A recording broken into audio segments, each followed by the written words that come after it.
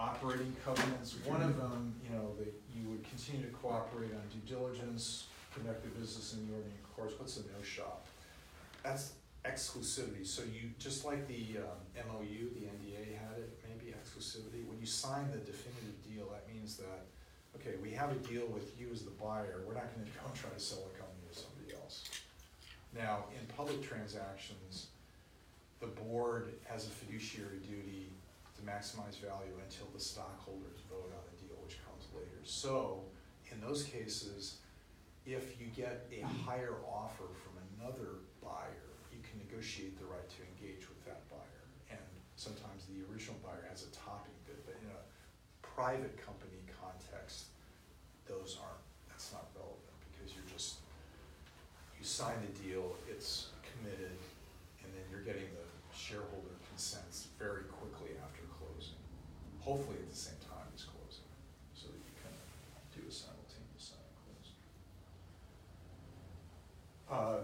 There may be other key closing conditions you may want to, buyer may require you, look, I don't want this, I'm buying the whole company, but this, this series of contracts, you have to terminate it, because I don't want to take them over.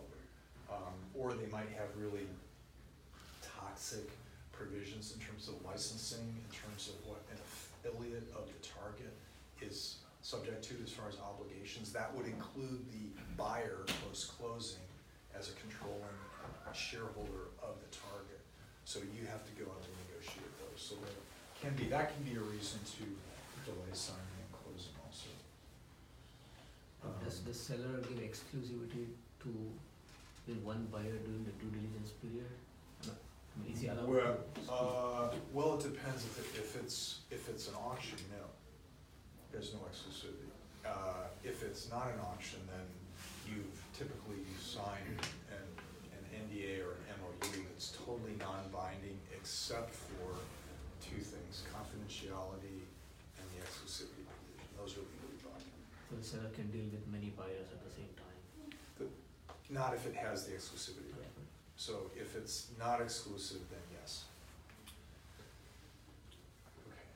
There's the other exclusivity. You will not negotiate with another compiler vendor to buy them while you're trying to buy me. That would seem to be almost never happened. Never given. I don't think I've ever seen that, actually, because they're just happy to be having a prospect of selling the company. So this is a typical list of the buyer closing conditions that I mentioned. We sort of already discussed these.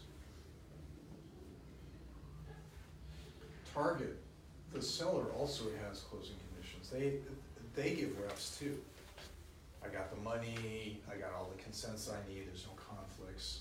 So their reps have to be true. They have to have gotten all necessary government approvals. The two key regulatory approvals are antitrust, which means that if a buyer is aggregating a bunch of companies in a certain industry and the deal is above a certain threshold, you have to notify either the Department of Justice or the Fair Trade Commission in what's called a Hart-Scott-Rodino filing, HSR. Remember that. Ask your lawyer, do we have an HSR filing obligation? If you're above a certain deal size, you might, depending on the parties.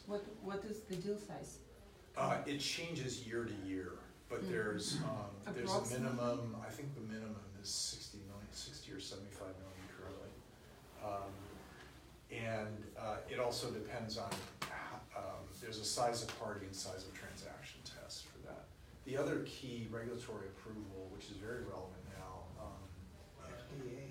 is CFIUS, the Committee on Foreign Investment in the United States. If there's a foreign buyer who is acquiring control of a U.S. business that implicates U.S. national security, that gives rise to a CFIUS filing. By the way, control can be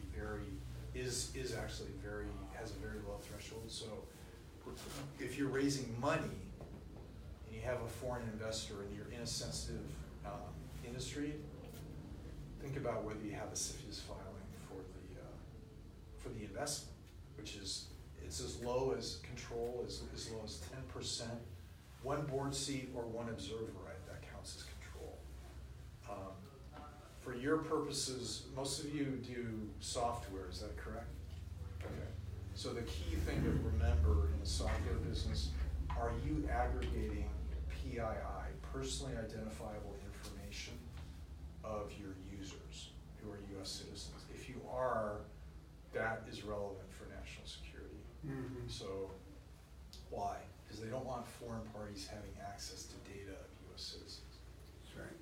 Which is why, when Alibaba tried to buy, Ant Financial tried to buy MoneyGram, for example, that was an issue. Or the one now where Kunlun was trying to buy the gay dating, I forget what it was called, Grindr.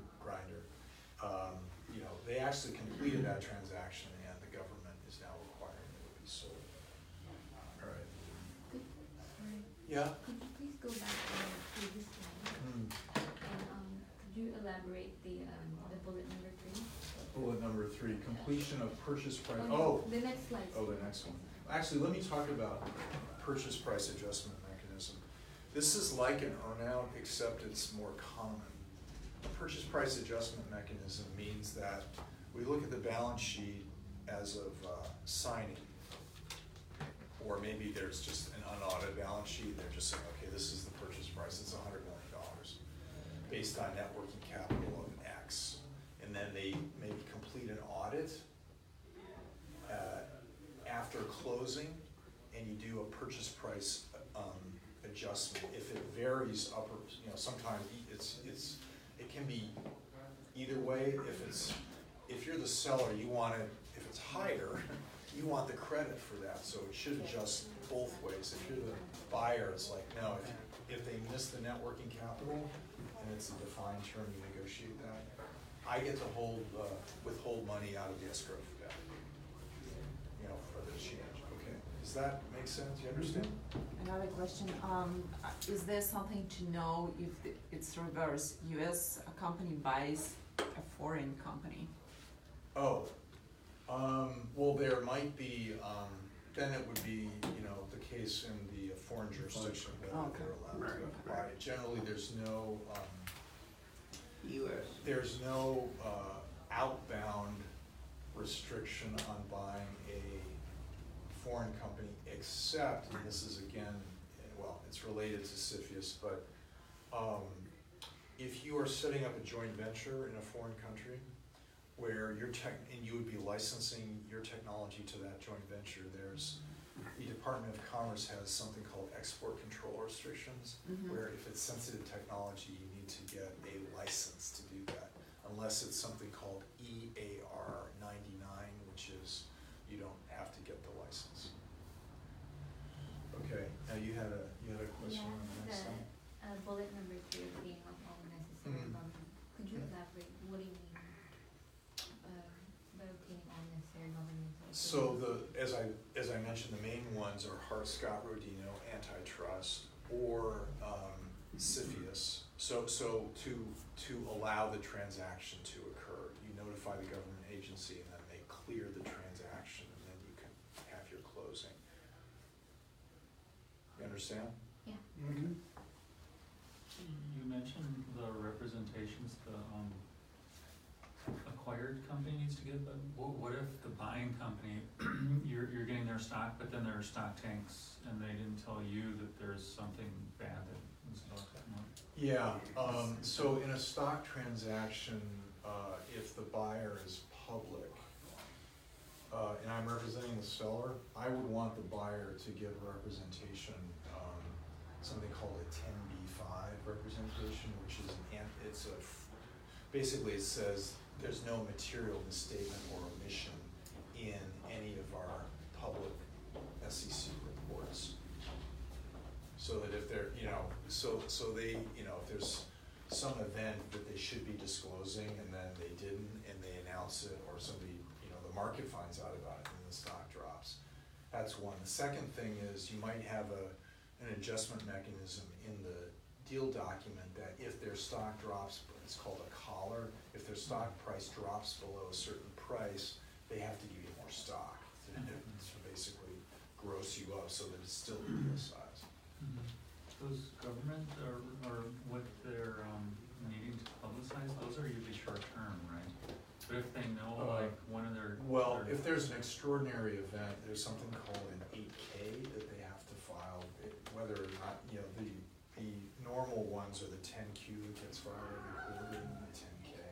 If it's something really important that's in between those, that's an 8K they have to file. But they might see something coming like a year down the road where one of their Munster customers is gonna go away and they haven't disclosed it to the public yet. Well, that's, And it's not required by the government for them to disclose it, but you're gonna get screwed. well, so there's no liability for that then? Because unless it was disclosed and it was their obligation to disclose it in the contract, they don't have, there's no basis for liability. Unless, or you might have a shareholder claim later, if that comes to light, but you wouldn't have a claim under the acquisition agreement unless it was something they should have disclosed at the time of closing. Termination rights, you have mutual as well as either party being able to terminate. One that's very important, if the target suffers a material adverse change, so something between signing and closing happens and they like, it totally affects the value of the business, the buyer wants the right to terminate the deal. Talked about post-closing covenants before. We talked about indemnification. These are the bases for indemnification again. It can be exclusive or non-exclusive. As the seller, you want it to be exclusive. The time period I talked about, again, the shorter the better. Usually not, you can't get less than a year, but the reason there's a range there, this is something I didn't mention before.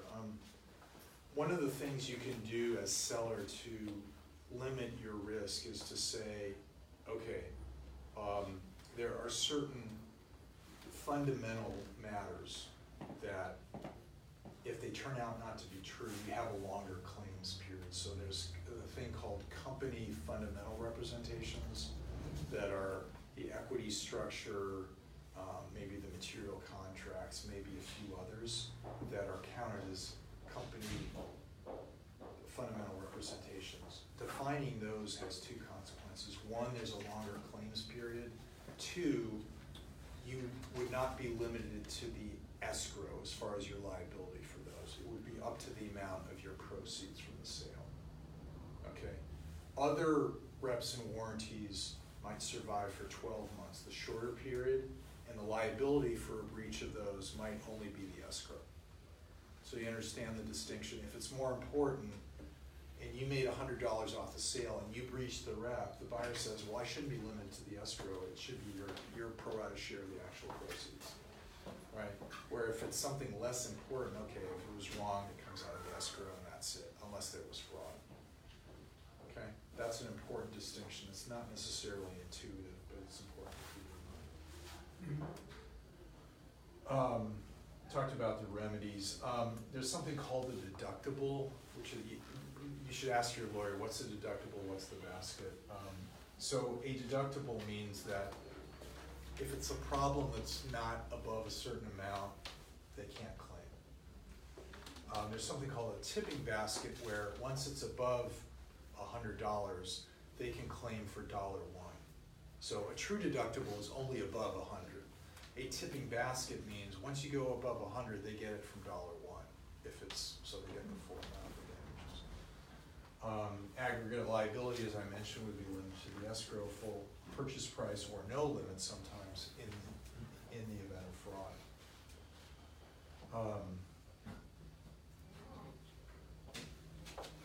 That's it. Here's some information about Morrison Forster. Any questions? I need to have 2 questions or 3 questions before I do. Yes? You've been in business a long time. How many years?